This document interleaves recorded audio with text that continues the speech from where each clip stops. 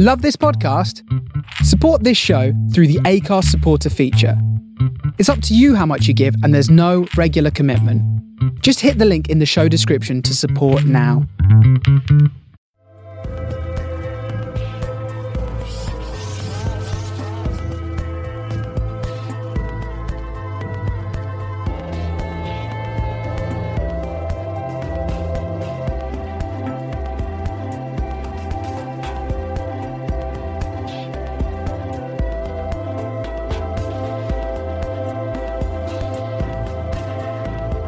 Hey, how you doing? Daniel Ruiz-Tyson is available for Monday the 9th of May 2022 with me, Daniel Ruiz-Tyson, episode 387. Just move the mic stand up a bit, the mic arm.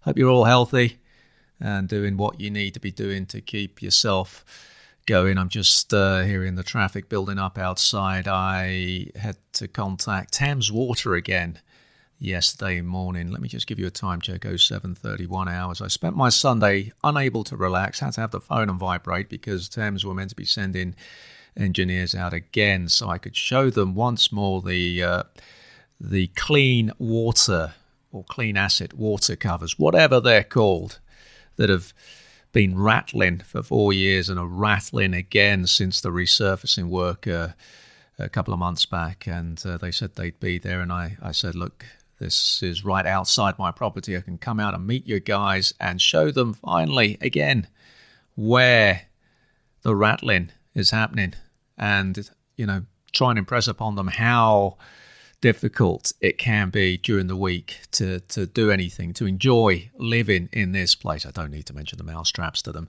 To enjoy living in this place when you've got that level of audio going on outside every time a vehicle goes over the manhole covers. Actually, a stop down heading north, there's another one of those rattling covers, I think, that's even louder, but the houses on that side, they're further back. This building is right by, right on the road. It's just, it's not as bad as it's been, but the resurfacing set it back. Other news, I've given you the time check, haven't I? Other news, my watch strap, which I'd glued, broke again. So I'm having at the moment to wear the Garmin watch that I have no idea how to use. I've not been able to find a manual for it. And I've been using it, or I've had it with me at stand-up gigs, just to have something on my wrist. Some comedians wear those wrist bands, a bit like Steve McManaman, who still wears them in his 50s. I think that's a very continental thing. I think it also belongs to the younger man. But just to have something on my wrist, and I thought because it's got a digital screen, it would be very useful. I can maybe keep an eye, which I never do, although, my sets are timed well enough to know that they should be coming in under time and not running over. And I thought it would be useful, and, long term I do need to invest in a digital watch just for the stand-up. It would be really useful. The standard clock face that I have on the broken watch, although I wouldn't say I'm fond of that watch, but it does the job, but there's no light on it. So if I'm in a, stand-up venue and it's dark, I can't actually see the time. But anyway, I don't know what this watch does. It's every now and then it vibrates. It started vibrating at one gig, and I thought I shouldn't be wearing this because I have no idea how to stop the vibrating, how to stop these lights coming on, and I'm just looking silly when I'm on stage and this thing is starting to flash. And also cost-wise, you have to charge it all the time. So I need to deal with that. I've got the alarm clock in the bedroom actually working at the moment. I need to invest in some Poundland batteries this morning. Of course, it is the ultimate false economy, but my alarm clock has been losing. Over the weekend, it lost about 3 hours, and for some reason, normally I have a backup of Poundland batteries, but at the moment, I'm completely short of them, so that's a priority for this morning. Got to go to the post office as well before I head to the cafe today.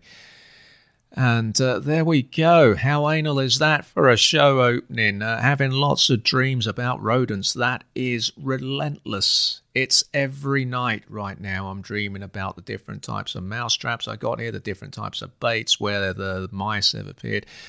Touch wood, nothing for a couple of weeks. The pest control guy came last week. He said that there were no signs that the baits had been touched. So, that's good. But of course, I'm certainly not out of the woods, and I'm not expecting this to be resolved anytime soon. I've had to contact the other residents, and I've said, look, the chances are, best case scenario for me, well, worst case scenario is this is going to be prolonged, and I don't think 3 visits are going to be enough. I agreed with the pest control guy, as the baits weren't touched last week, that he would return, not this Wednesday when he was originally meant to, but the following Wednesday on the 18th. I'm going to actually see if he can come back on the 19th, because there's a new oven coming on the 18th. It'll give me an opportunity to clean behind the oven when the new one is brought over, because you don't want to mess with gas and start pulling things out, and I've not been able to clean behind there properly, the only spot in the kitchen. So it would make sense to get him here on the 19th. I realise now that I've got a dental appointment on the morning of the 19th. Never mind, that can be sorted. Don't panic. There's still 10 days to work on that. But so we agreed that he would give a 2 week space to see what happens in a couple of weeks. We both agreed that 3 visits is unlikely to sort this out, so I've had to get onto the landlord and impress upon them the fact that it's likely we'll need to get more visits because this is going to be a long-term problem. But best case scenario, that's the worst case scenario, is this is going to drag and I'm going to have to continue living with this. And until those cavities in the bathroom and the kitchen are sealed off, I'm always going to be vulnerable here. So the chances are the mousetraps will always be out. And in recent times, I'd actually, to try and live better in this place visually, I didn't want to be waking up and the first thing I'm seeing in the mornings is, mouse traps, and trying to make the mouse traps, trying to hide them in all the rooms in the flat, just for my own sake, just so visually I'm not seeing them all the time. But now that is very much not the case. I need to see them. They need to be visible, so there will be no visitors, because I'm not messing around with this stuff, and I'm not moving them from where the pest control guy has positioned them. He knows better than me, but it's just a very unpleasant way to live. But the best case scenario for me is that I shift the problem from here to the other flats. At the moment, they've the last few weeks, they seem to be shuttling back and forth between myself and the flat across the landing. We're on the top floor, but every flat on the top 2 floors has had problems over the years.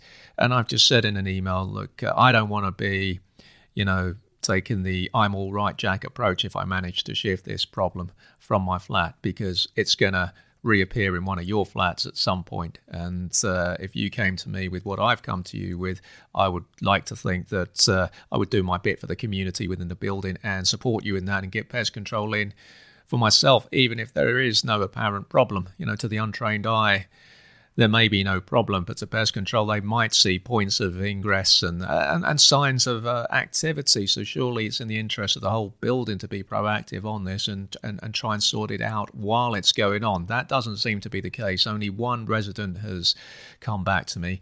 The neighbour across the landing, to be fair, he's going abroad for a week or 2. He's always travelling, he says, though. That's why, hard swallow there, 0739 hours. That's why he hasn't got pest control in yet. But we were both in the communal landing speaking to pest control last week. I'd arranged with a neighbour to be out there. The pest control guy couldn't go into his flat, because he's not insured to do so, because a site visit hasn't been agreed.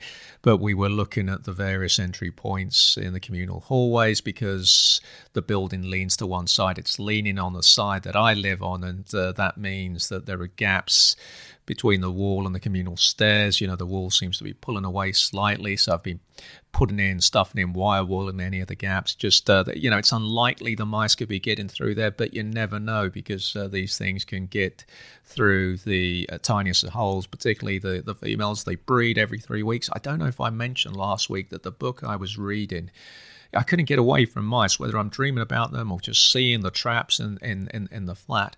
I was reading this book, and it kept mentioning mice. I can't remember which of the books it was. It was the one I mentioned last week, and I was thinking, this is a really good book, but I don't need to be reading about mice and the frequency with which they breed and how they eat their own young.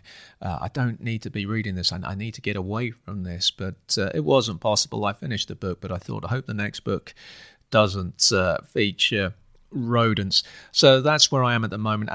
Only one resident has actually got back to me, and that's one of the ground floor residents, saying that they'll see if they can get pest control in. They're happy to get them in. Obviously, I'm concerned that they might incur some cost. The pest control guy said the nest is likely to be somewhere in the building. What pleased me is he told, that's the second hard swallow, 0741 hours, he told the resident that I met with on the communal hallway, he said, look, this guy, meaning me, doesn't keep food in the flat. And those mice are still, they've still been coming in. So that's the warning for everyone. So that pleased me, because there's always that sense of shame, the embarrassment when you have a rodent problem. You feel that people are going to start judging you, that they're going to think, oh, this guy keeps a dirty flat. That's not the case. I don't leave food out. I put the bins out every day. I'm very careful. I clean regularly. The flat is messy, but it's not dirty. And I was pleased that he was able to go out of his way to say that to the guy across the landing. What was that sound there? That's going to come in at around your time. That's going to be around 11 minutes 20 seconds. You'll have heard that sound. Maybe pause the show, rewind it, and tell me what you think what that sound was. Yeah, the ground floor residents. Now, the point is, he said that the nest is likely to be somewhere in the building, likely to be on the ground floors, that he said mice are harder to catch in this weather because of the warmer weather. Obviously, we haven't been having a warm spring, but at the moment, it's likely that... I'm losing my thread here. The point being that if the mice can't find any food on the, on this floor or the next floor, it's likely they go back down to the ground floor, which is where the nests are likely to be. It could be that the nest is actually in the flat next door, which has been empty, my old neighbour's flat, for a couple of years. There'll be no food there, but what there will be is the knowledge that they're not going to be disrupted by anyone, so they could be settling in there, although the old neighbour's brother has been in there recently to take a look and said he can see no signs of activity. It's likely the nest is going to be somewhere down on the ground floor. But of course, what happens on ground floors, they tend to have gardens, they tend to have cats. Cats can bring in trophies, rodents, birds, etc., which is another reason for me not to ever have a cat, even if I lived on a ground floor. But I've lived on a ground floor briefly, and you do get mice coming in through the garden. It's probably not that big a deal. The concern would be on the top two flats. Hard swallow 0743. Let's move away from the mice. No doubt they'll be back in my dreams tonight. One of those weekends where I tried to avoid the football reports after Liverpool dropped points. I did think that they were lucky to even get a point on Saturday. I just thought Tottenham looked more dangerous, particularly in that second half. And in the 3 or 4 minutes before Tottenham scored, I thought Tottenham are going to score here. And it's just it was inevitable. For everyone talks about this Liverpool team and how great it is, and it's an outstanding team defensively. I don't think it's been right this season. It's been really sloppy at the back, but it's a bit like United and Arsenal, that duopoly that were battling it out from the late 90s to the mid noughties before Abramovich bought Chelsea and finished off Arsenal as an effective force in English football. That United team won so many more trophies than Arsenal, and it's the same with City and Liverpool. City's financial power is such that even Liverpool, who have so much money now, can't really compete with them. So Guardiola is likely to claim his 4th league title in 5 seasons. Liverpool only won. In any other era, maybe this Liverpool team might have won more. And the league is the one that I wanted this season, rather than the Champions League and the FA Cup. And it's going to be a bit of an anticlimax in that sense, because everyone's been talking up the quadruple. But I would like to have seen this team win the league. I also don't think Manchester City are that strong this season. They don't have an out-and-out striker they seem to have very similar players. I'm not sure they needed Jack Grealish. I'm a Jack Grealish fan. I don't like Riyad Mahrez as a player. I don't like that type of... I love a left-sided player, but I don't like kind of left-sided player who just looks a bit poncy like him. I like an Arjen Robben who's just very sort of destructive. You know what he's going to do, but you can't stop him. Riyad Mahrez, he's got the arms moving about. He's always twisting and turning. It's just not my kind of player. A bit like Patrick Berger in the mid-90s. Had the hair, looked like he was the world's best player aesthetically, but he always never really completely convinced me on the pitch. I don't really like that kind of player. But point being, I still have that childish quality. I'm able to distance myself from the pain of being a football fan and obviously being one of those 1970s Southern-based glory hunters taken after my cousin supporting Liverpool. The geographic distance in the last 20 years has allowed me to separate myself from the defeats. They don't hurt me in the way they would, I suppose, a normal football supporter who supports their local team. I'm lucky in that respect. I think if I'd supported a London team, it would be very hard to separate myself from that, and I'd still be into football in a bigger way. But there is still that childish quality about me that when it's been a bad weekend for my team at a crucial stage of the season, I can't read the reports. And it was the last time I felt like this was when Liverpool lost 7-2 to Aston Villa last season in that, what was such a strange season and an even stranger result. That was just such a strange game, and it's hard to imagine that happened under Jurgen Klopp and with Van Dijk in the team. Michael Owen made the most outrageous claim last week that I've ever heard from any football pundit. You can't make those kind of claims. Football is a game of opinions, as I tweeted, but that was just such a stupid claim.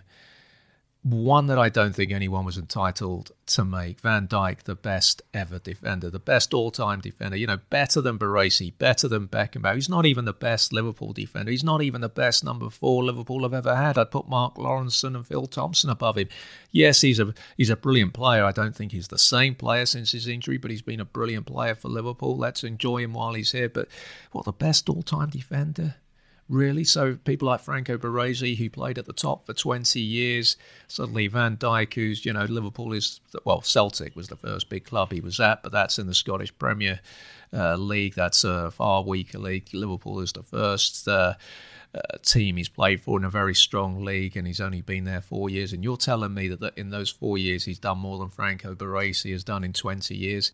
The thing is, it is a game of opinions, but those pundits are being paid to teach us more about the game. And quite frankly, the BT Sport pundits, I think maybe Owen Hargreaves aside, just top of my head, the rest of them, Rio Ferdinand thinks he's better than he is. He thinks he's the Gary Neville of BT Sport. To be fair, he probably is, but that's... he's still, you couldn't imagine him being on Sky. But Michael Owen, that was just a ridiculous claim. And if I was BT Sport, I think, is this the kind of pundit that we want, who makes statements like that are just completely ridiculous? They might think then, well, it gets people talking. There's a Little Herd podcaster who started moaning about this on his Little Herd show last week. I don't know. Let's move on. Housing.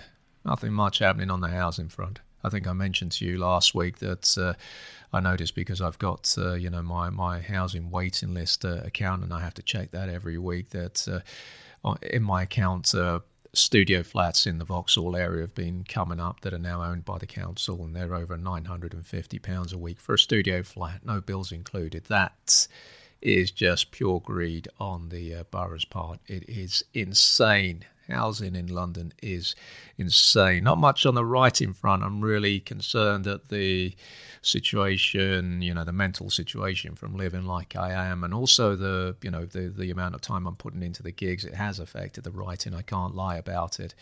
Obviously, writing does feed into the stand-up, but first and foremost, I'm a writer, and I think my other writing projects are slipping. It'll be another case of going into the cafe later today, and hopefully there by about 10:30 hours, and seeing what I can do, if I can try and find some focus, all too often I'm just looking for gigs or trying to find bringers and having to tweet and, looking for plus ones, which rarely works. So that's something I need to get on top of. Running, I did okay last week. Ran out of time to do my usual 6K on Wednesday. Wednesday ahead of a gig or wherever I was going on Wednesday. Let me check. I can't remember where I was on Wednesday. Never been able to say Wednesday correctly. Is it Wednesday? Wednesday. That's excuse me. That's the bilingual kid in me. Where was I? Last Wednesday. Oh no, last Wednesday I actually, ran out of time. That was so I was at home for the City Real Madrid game, so the Madrid City game. And what a turn up that was. The last few minutes, how that game changed. Yes, I lost a gig at Joker Comedy in Earls Court last Wednesday. Another gig I lost because I couldn't find a bringer, which was a shame because that's one of my favourite venues.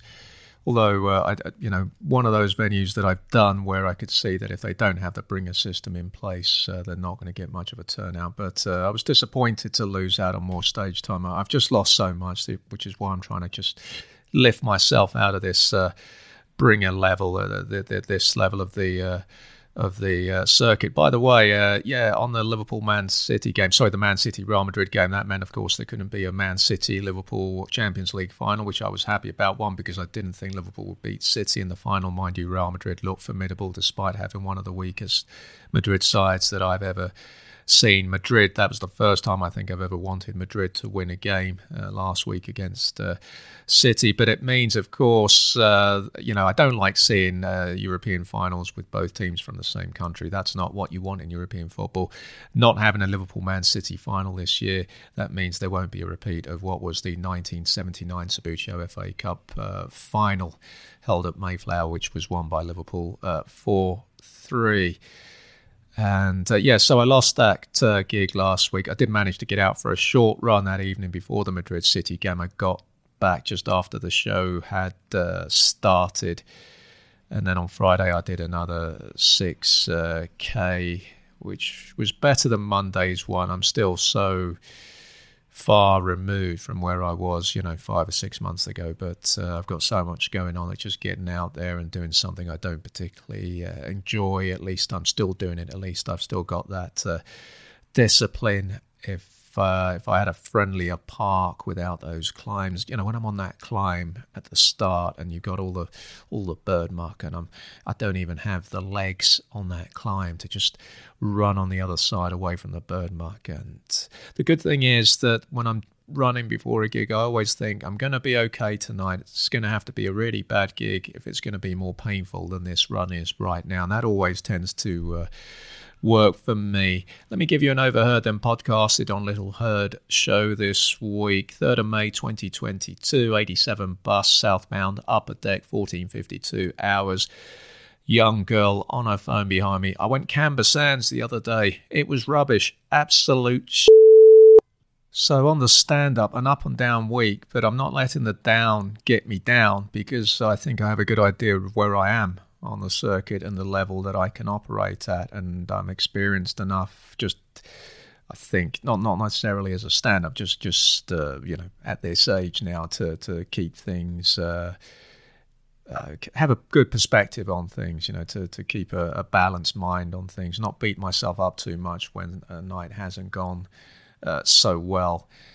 And I did, so I lost a Joker gig on Wednesday and I was a bit rusty going into a gig on Thursday. I keep saying I'm the kind of guy who needs to do things over and over again to be on top of my game.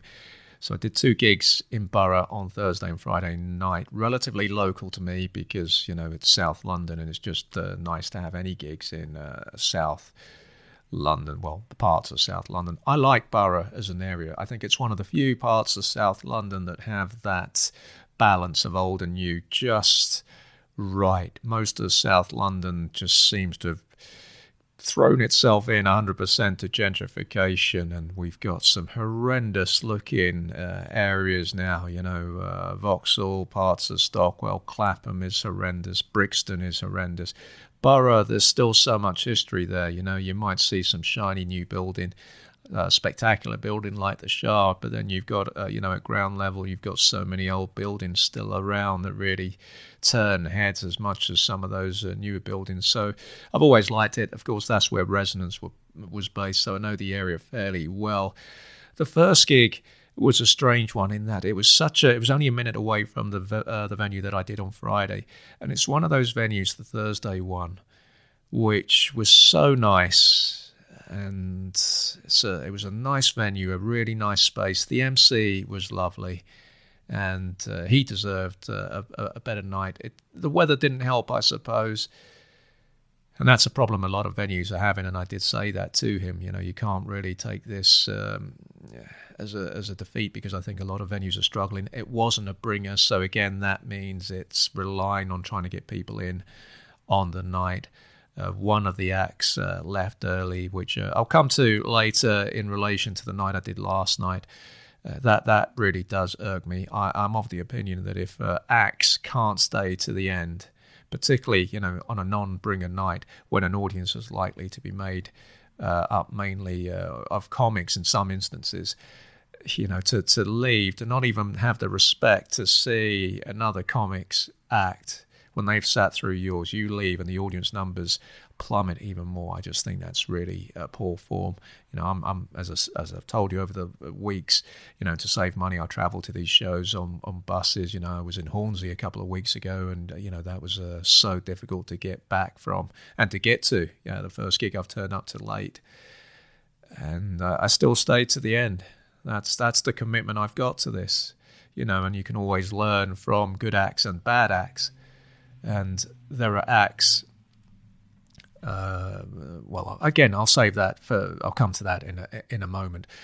But it was decent to meet a nice MC. I think some of them, I'm not big fan of, and this guy, he was a nice guy. I also think that when I see something that I could clearly see deserves better, such as this particular venue, I try to do my bit to promote it. The same as when I do this podcast, and there are some small shows out there that, like this show, struggle for an audience, and I go out of my way to plug those shows.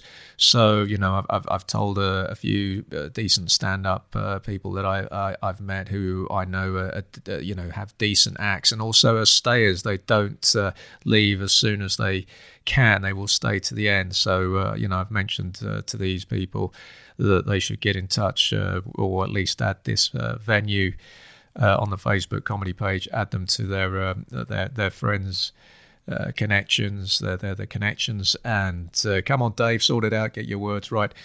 And it's worth doing, and it's a night I'd do again. It was a really lovely space. The alfresco area was very heavily populated because it wasn't a warm evening, but the spring here in London has been so bad this year that I think any half decent weather is going to be getting people out at the minute. But the night it deserved a bit better. But it's always nice to meet decent new people on the scene, on the circuit. And when it's a monthly night, when the next one comes along, I'll plug that one too. It's not I don't plug nights just because I'm going to be on them. If I think something is good, I'll do my bit to promote it. The following night, I was just down the road, also in Borough, a couple of a couple of buildings away from the station. That was at the Trinity Pub, upstairs at the Trinity Pub. That was rammed. There must have been between 80 to 100 people in there. Wasn't as nice a venue, I have to say, as the one from the Thursday night. Maybe I had the advantage of being on the main road. It was also a Friday, and I met the MC, who was he had some good material, knew how to work the crowd. It was so busy in there though that there were no chairs at the back, and there were quite a few rowdy punters at the back, which not necessarily as an act. It didn't affect me as an act because there was you were down one end and the rowdiness was at the back, but I think the lack of chairs maybe and the drinking fueled some of the yapping that was going on at the back. It was as an audience member that I was getting irked by that, and I put a clip up of that show because it went really well. I put a clip up of that on all my social media, and that's going out to promoters. I was able to implement some of the stuff that one or two people on the circuit have told me in terms of stagecraft and in terms of being able to look at the audience. And, the previous night I made a mistake in that because it was such a poor turnout, I changed my set at the last moment, which was a real mistake. I think I know why I did it, because one of the acts mentioned a person that was part of my set. It wasn't that big a deal, but, it was a gag I've got. And I thought, okay, that just got me thinking I might actually do this other set. And I wasn't really... I've pulled this off in recent weeks, so I know that I can do it. But there is something about me. My innate shyness does kick in when it's a small night. And, you just had comics. One had left. So we were one down there and then just 4 people in the audience, one of whom was just on his phone all the time, which I think, again, is pretty poor. And it shouldn't matter, but I do struggle when it's a really small, when we're talking small numbers, I really do struggle. And I think it's not necessarily about being a bit of a prima donna and only thinking I can get up for the bigger gigs. It's simply that shyness kicks in, and I'm realizing I've got to, make the eye contact with a handful of people that are in here, and it's going to be very difficult. And it was difficult for me, and I felt bad for the MC because he'd bigged me up just before I went on. But, you learn from these things. So the following night, I went up. I had to follow this act, Sumi, who was really big, very extrovert, funny. I have to say, she was funny, and I think those things for me as an introvert, they really work for me. It ups my level. I felt really confident anyway. I was on towards the end. I think I was the third act from the end, and I think because of her, my performance went up another level. And I was happy with what I did. I'm hearing again that maybe I ought to consider some acting classes, and I certainly will if they're free. Something short term. I'm not a big one for the classroom. I just think get out there, do the stand up, learn. Learn on the job, improve on the job, make the mistakes on the job rather than reading books. So. That was okay. Last night's gig, easily the worst I've ever done. Just a completely awful venue from start to finish. I felt about 20 years too old for that venue when I stepped in. It was in Angel. It was the Electro Works gig. First time I've ever had my bag searched going into a gig. And then I went up on the wrong floor, and the whole place looked like a dungeon. It looked like I'd arrived at some chapter of the Hells Angels. It was that kind of place. It was part of a festival, so there were people wandering in and out. As soon as I arrived there, I thought, I probably shouldn't have done this. I'd been given the option of doing an alternative 10 minutes somewhere else at a proper comedy venue, and that'll teach me. I think I've got to be a bit more ruthless. I like to commit to a show when I've signed up for it, but... just the alarm bells were ringing when I turned up to this place. There was another act there, a fairly well-known name, who a bit of an awkward character, and he wasn't happy at the lack of an audience right away. And through the first couple of acts, he was just head down on his phone, trying to find a better night to do. And as soon as he found it, he just upped and left, had a quick word with the MC. There were people coming in and out all the time. Completely drunk. It wasn't the kind of audience that you would normally get at a stand-up gig. I think these people were coming in just for the curiosity value, and they were being quite disruptive, some of them. What really irked me is there were 9 acts. Everyone got 10 minutes. The end of the night, there were only 3 of the acts, myself included, who'd stuck the night out. You do it out of respect for your fellow stand-ups. The other 6 had buggered off.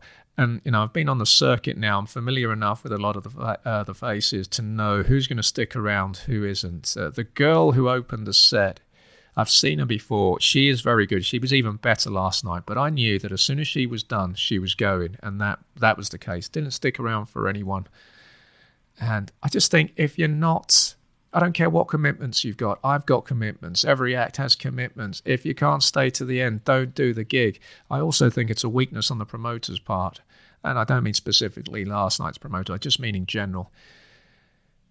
To not enforce this.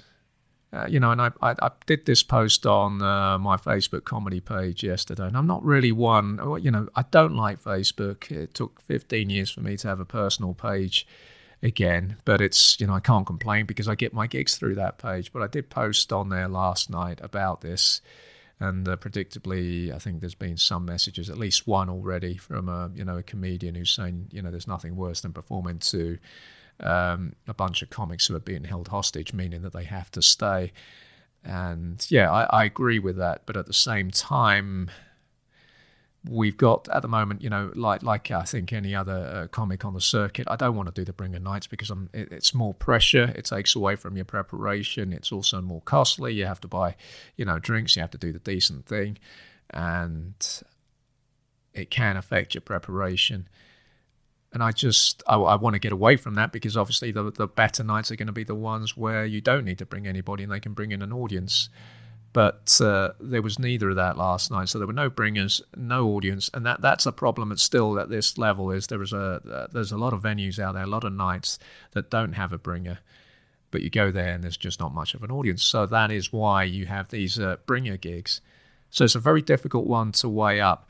I think if you're not going to have bringer gigs, it should be mandatory for every act to plug the upcoming show on social media.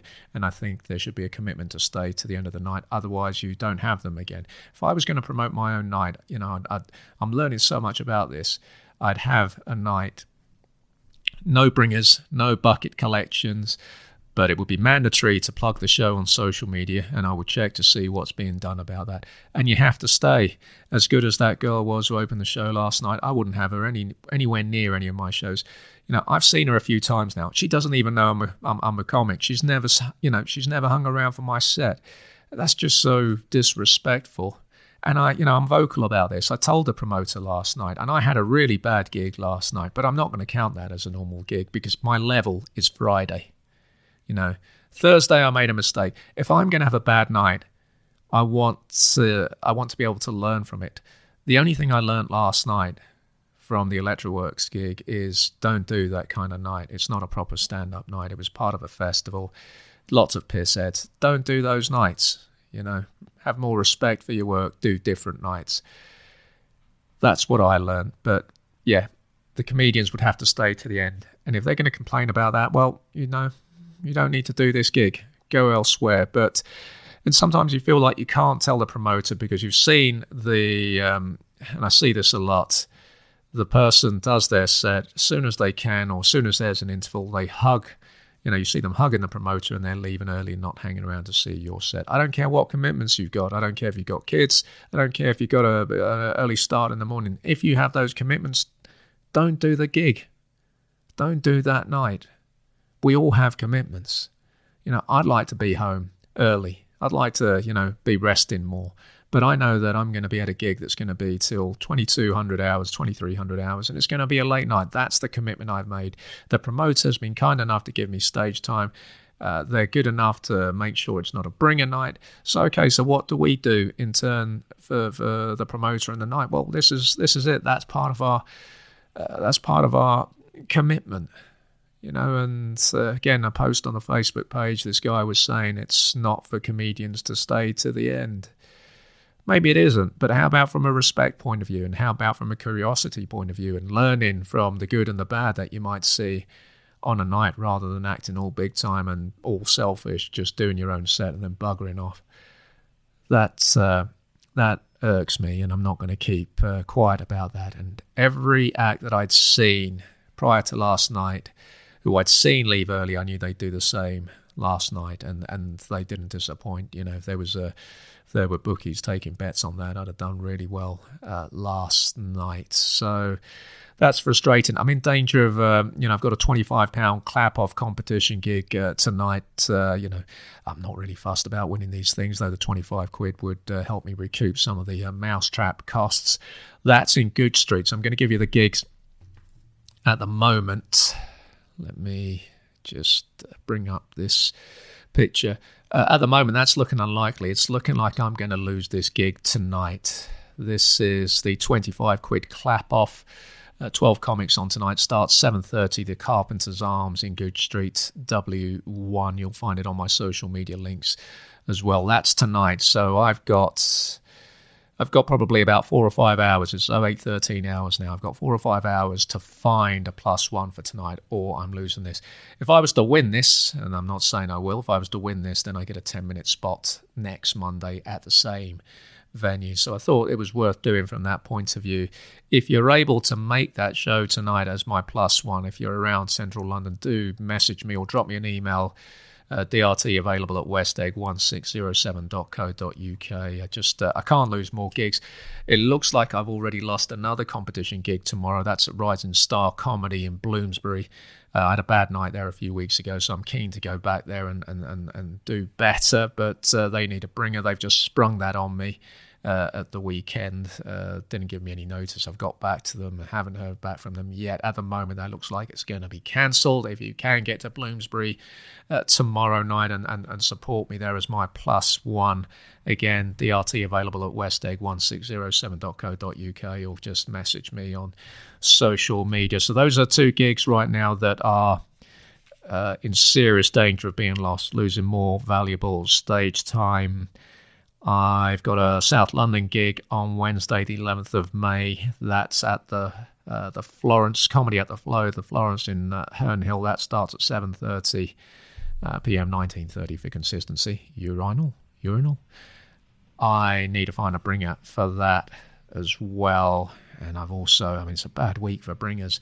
Freedom Fridge, Rose and Crown, Kentish Town, Thursday, 12th of May. Starts 8 p.m, doors 7:30 p.m. And again, a bringer if possible, though they've given me conflicting messages, but I'm working on the basis that I also need a +1 for that. That's Kentish Town, NW5. All of these gigs, of course, are in London. There was a gig years ago that historically I always struggled in. It was called TNT, Tuesday nights at Toriano's, something like that. That has now shifted, I think, to another pub in Kentish Town, and I did that gig a couple of months ago and, didn't do well there.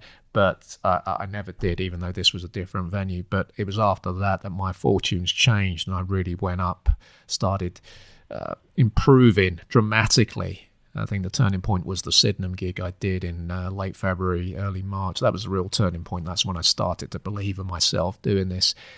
But I didn't realise that Freedom Fridge was at Toriano's. Toriano's has been renamed as the Rose and Crown. The venue, the basement, looked more like a cellar. Very cold place. I guess that's why it's called the Fridge. And I didn't realise until the end that was the place. It looked so much smaller. That used to be Toriano's, where I'd had probably the worst gigs I'd done up until last night. 3 or 4 bad performances there in 2011 and 2012. And at Freedom Fridge, I did really well, albeit in front of a small audience. So without knowing, retrospectively looking into that gig, I realised that I'd scratched the Bogeyman venue off my list. Hard swallow there, 0816. So those are the +1s that I need this week. 3 of them. Is it 3? Yeah, so meant to be doing tonight. At the moment, that's in the balance. That'd be a real blow if I lose that. Tomorrow looks like I'm going to lose that. Rising Star in Bloomsbury.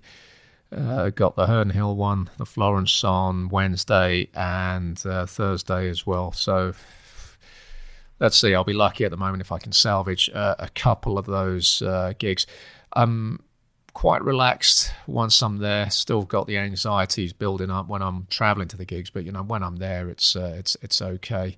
I'm timing the sets at home, trying to bring in yesterday's gig to under 10 minutes. So I have a good idea. I run through my sets, then I start timing it as I'm finding my flow, and then when I'm running over, as I was by a couple of minutes, I start to think about, okay, what can get dropped to speed this up, and I just work it out. Then I record my set. I listen to it on the bus. I was so tired yesterday, though, that when I was listening back to my set, I was just making mistakes, 1 or 2 mistakes. The gig last night, though, was horrendous. By the time I went on, around 1000 hours, myself and the 2 final acts, well, I was one of the 2 final acts, we got lit up early, which is what the MCs do when your time's coming up. we were meant to have 10-minute spots. So the people that left, that didn't hang around, they got their 10 minutes. The comedians that stuck around, we didn't get our 10 minutes. Mind you, I was happy to just get off the stage. It was rowdy, and then by the time I got on, it was actually quite dead. And, my material was never going to work at that place in front of that audience. I could see the haunted look on the one act who had to come on after me. The other act that had stayed behind, I think he was on his phone. There was a guy right at the back who had decided to balance, I think, 6 wine glasses on top of each other. There were people talking. One of the comedians had a toothpick in his mouth. I made eye contact with him. He looked haunted, knowing he was having to go on after me on that night. And I had to see it through. It wasn't a good experience. These experiences can diminish you, but as I say, I can't let it override the memory of Friday and how well that went, because I think Friday is where I'm at. That is where I'm at. These are the nights. Sunday, last night, that's the kind of night I need to eliminate. So it's a difficult one. It's not helped by having to do type 5s. I do want to get away from that. I want to get away as well from having to rely on people, to come along to gigs. And there've not been, many, to be honest, who've helped with that. So again, it's just I want to be responsible for getting these gigs and not having to worry about anything else. All I need to worry about is the performance. So yes, if you can make any of these gigs, please do tweet me or message me on whatever social media we follow each other on, or just drop me an email, DRT available at westegg1607.co.uk.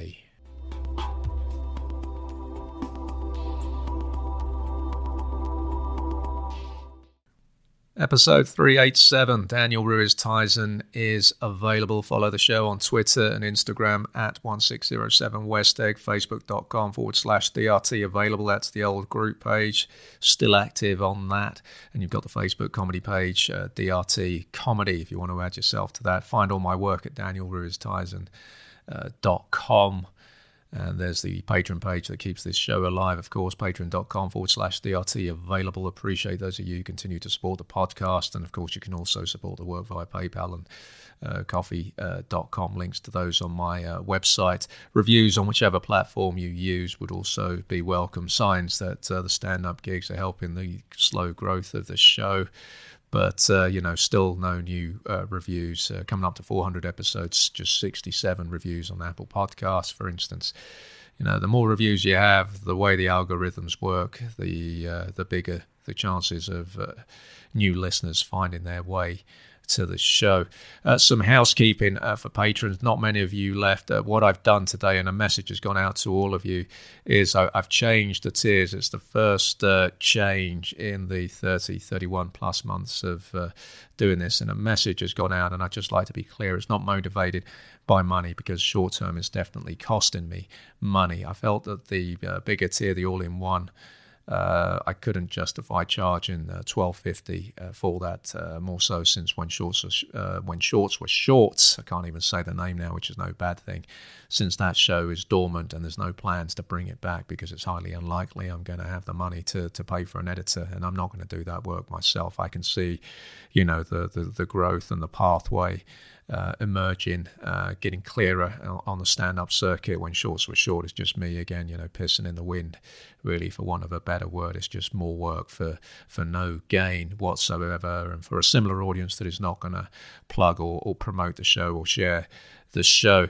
So I just felt I couldn't justify that cost. I've dropped that tier now to, I think it's, let me just check.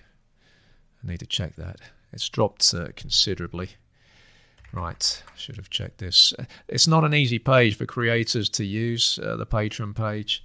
I've told them that this morning when I replied to their latest email. Let me just check here. Okay, so, yeah, the all-in-one has dropped by £2.50 a month. It's now just £10. I'll be sticking, stand-up clips on there, any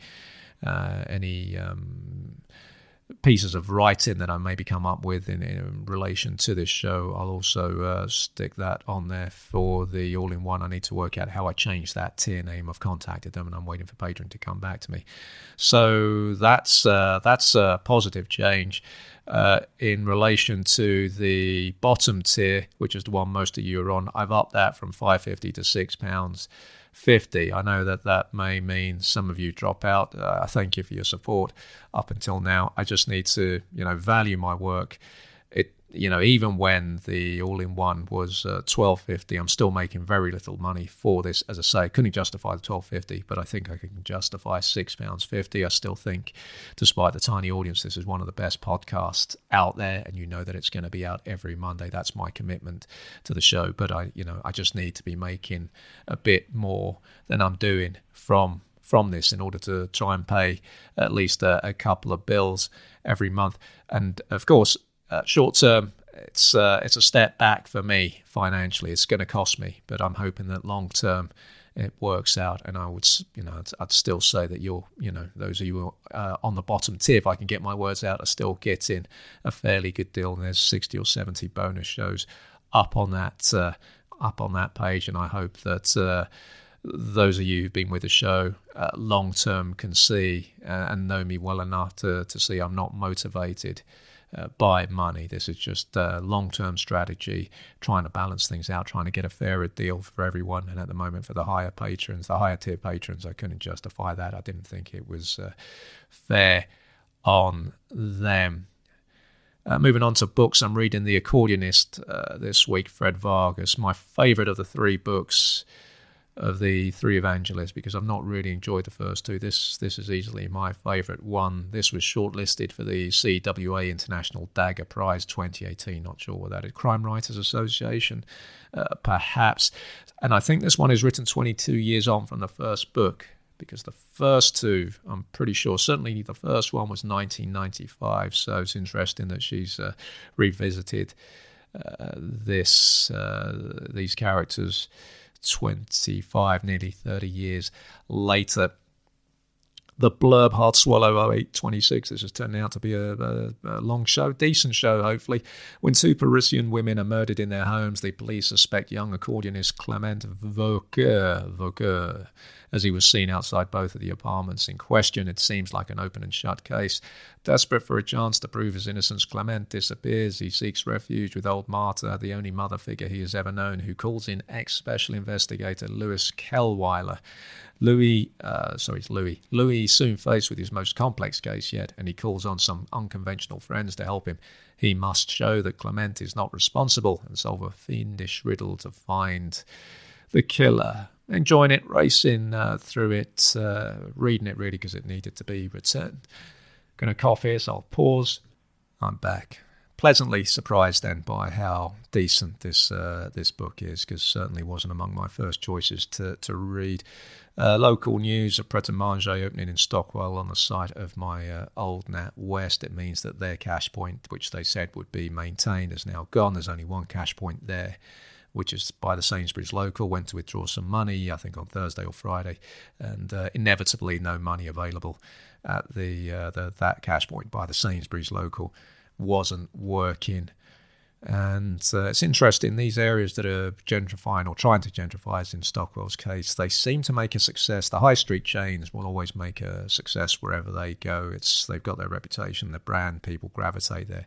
But the indie ones, such as the Stockwell Continental Cafe that closed a few weeks ago, they still seem to overestimate, I think, the impact of gentrification. As I've said recently, they don't seem to do their homework, don't really know what kind of community they're catering for. But I've no doubt that the Stockwell Pret will do really well. I mean, it's hard to remember Pret a Manger has been around for over 30 years now. I've never been a fan of their food or their coffee. Their cafes seems to have taken off in the last 10, 12 years. I remember I was leaving room 11 for one of the last times back in December 2010. What a dark winter that was, and that's the first time I saw one of those opening up. And that was Pret making its first stab at turning itself, getting in basically on some of that cafe action. Saw one of the local nutters, this woman who used to abuse me in my first year of running in the park. She's a really strange character, wearing masks before the pandemic, completely black outfit, black helmet, on a bike with a pimp stick, basically. I know where she lives because I pass her place and see her coming out of there. She's on a ground floor next to a medical practice, has the filthiest net curtains ever. I'm a big fan of net curtains, but she makes a bad case for nets. I saw her coming out of her property last week and she was hand gelling her gloves, which was just very odd, but very much in keeping with her character. Right, we're getting close to the end. Let me give you my Nectar points. Opening balance was 427. I bought 2 cartons of Long Life milk. The Sainsbury's ones, they're much more, I'm not sure what that sound was, much more awkward to open, but looking at them, they've got no plastic on them, unlike the little ones. So I think really, I'm always mentally, I feel happier buying the Sainsbury's ones, even though they're a bit pricier. But from an environmental point of view, they're better. Why do you care, Dave? You're not even, you're not going to be around 10, 15 years. You've got no kids. Why do you leave? Well, why do you care about what the world's going to be like? More whole sugar-free lozenges, paid the extra 6p in Sainsbury's. Bought an emergency pasty for 90p and the usual pro yogurt, low-fat yogurt, £1.60. So opening balance 427, only earned 4 points. New points balance 431, worth £2.15. Closing in on that magical 250 Nectar points mark. Talked myself into a stupor today. Right, Star Wars football. League Cup, first round, second leg results. 2nd of May, Besbin 2, Hoth 0, the all Division 1 clash. That's old school Division 1. We didn't do the Premier League thing. So Besbin, did Besbin reach last? Yeah, Besbin reached last season's final where they lost 2-0 to Tatooine. They ran out 2-0 winners. First leg was 1-1 at Hoth. Powell was man of the match, the young captain, the young defender rather for Besbin. Skywalker, there was a new R2-D2. He scored in the 3rd minute for Besbin, opened the scoring. And Skywalker, who was actually the first ever Star Wars vintage character I bought from Bon Marsh in Brixton in the, I won't give the date away, but it was a long, long time ago. And not in a galaxy far away. He got the 2nd goal, so Besbin go through. Interestingly, by the end of the game, when they brought in a couple of players, Rees, Ergnaud, there were 6 former Rebels players in that Besbin team. In the clash of the New Boys, Division 1 New Boys, Concord Dawn and Apex Overlook, Concord Dawn were 2-0 up from the first leg, and they ran out. Fortunate 1-0 winners. Apex Overlook had largely controlled the game. Gattuso was man of the match, and it was Ray who scored again for Concord Dawn just after the break. Takadan, all Division 2 clash. Takadan become the only Division 2 side in the last 8. They beat Hosnian Prime 2-0. The first leg was 1-0 to Hosnian Prime. So they're the only side that managed to turn around a first leg deficit. That means the League Cup quarter-final draw was made. That was made on the 6th of May. Holders Tatooine, they're at home in the first leg to Empire.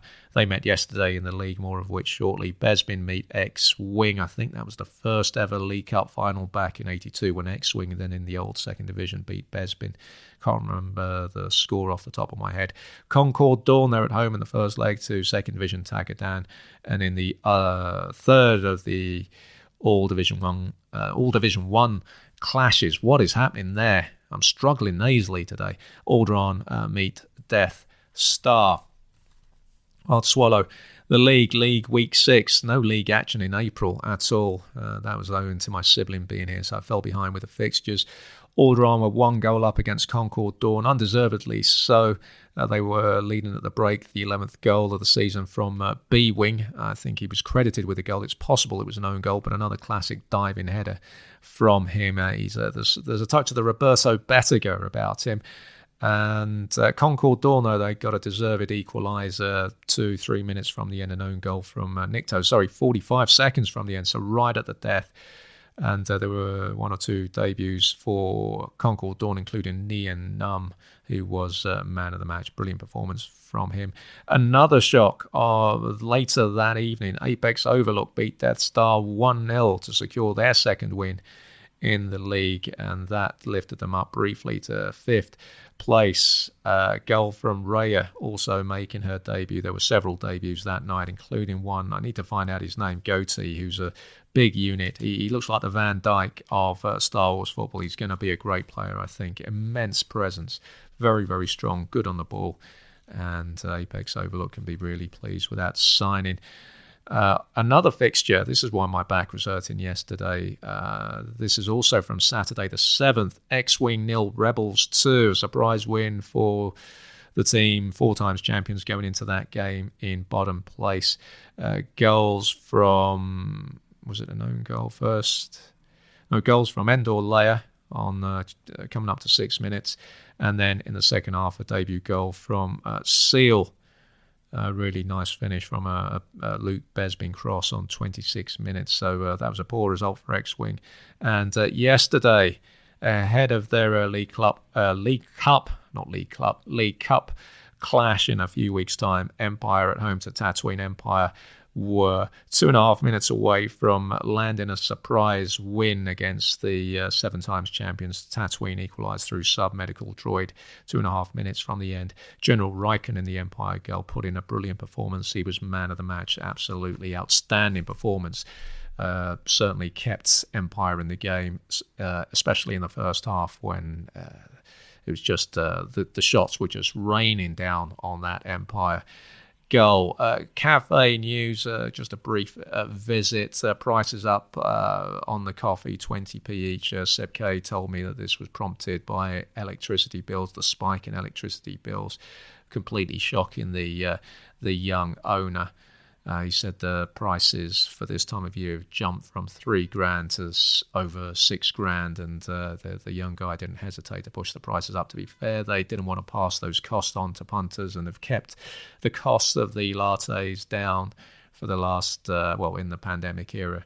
But, understandably, they can't do that now. It's complicated things for me. It means that I now can't tip the way I used to, so I have to rely on having some loose change for the tip. It's a bit like the bucket collection at comedy gigs. It's just more shame on my part. But you know what? They'll be aware that there are loads of people struggling now. 4th of May, there was another bouffant in the cafe. I've since had my haircut, actually. I'll mention that. That was on Friday lunchtime. I think it's a mistake to do the Friday lunchtime haircut or lunchtime haircut at any point. That's what I learned from Friday. So next time, I had the same guy who did it last time, and he didn't cut my hair the way I wanted him to last time. So this time I was on his case, and he looked pissed off when I told him I'd asked for it to be shorter. And then I had to fix 1 or 2 little areas when I got home. Not so easy to do now with the eyesight. The eyes, Dave, not so easy to do now. And they've put their prices up by a couple of quid. What can you say? Everything's going up. Okay? Everything's going up. It's madness. So yeah, I've lost the bouffant now. Needed to feel happier about that. But I also made sure that I largely, not completely, but I got the haircut that I wanted, that I asked for, not the haircut he felt I should have, or the haircut that he was bothered to give. 2 new waitresses in the cafe. One doesn't speak English, and I use my Portuguese, my basic Portuguese, to get around that. The other waitress, a bit older, blonde hair, tied back, straight back, a bit like the Croydon facelift, blue eyeliner, which is something I never really liked. Is it blue eyeliner? Yeah, on the eyelids. Very big in the Spanish community up until the 90s. It's not a look that I liked. She looked like a peak years, much like mine, were about 20 years ago, maybe longer in her case. She made me look like I was still at my peak. She's missing quite a few teeth. The other one, slightly younger, the other waitress, she tucked her unironed jumper into her trousers. That was a curious look. The recruitment, aside from the stable core of Seb K, Phil Collins, the mullet and the beard, and the illustrated man when he's around.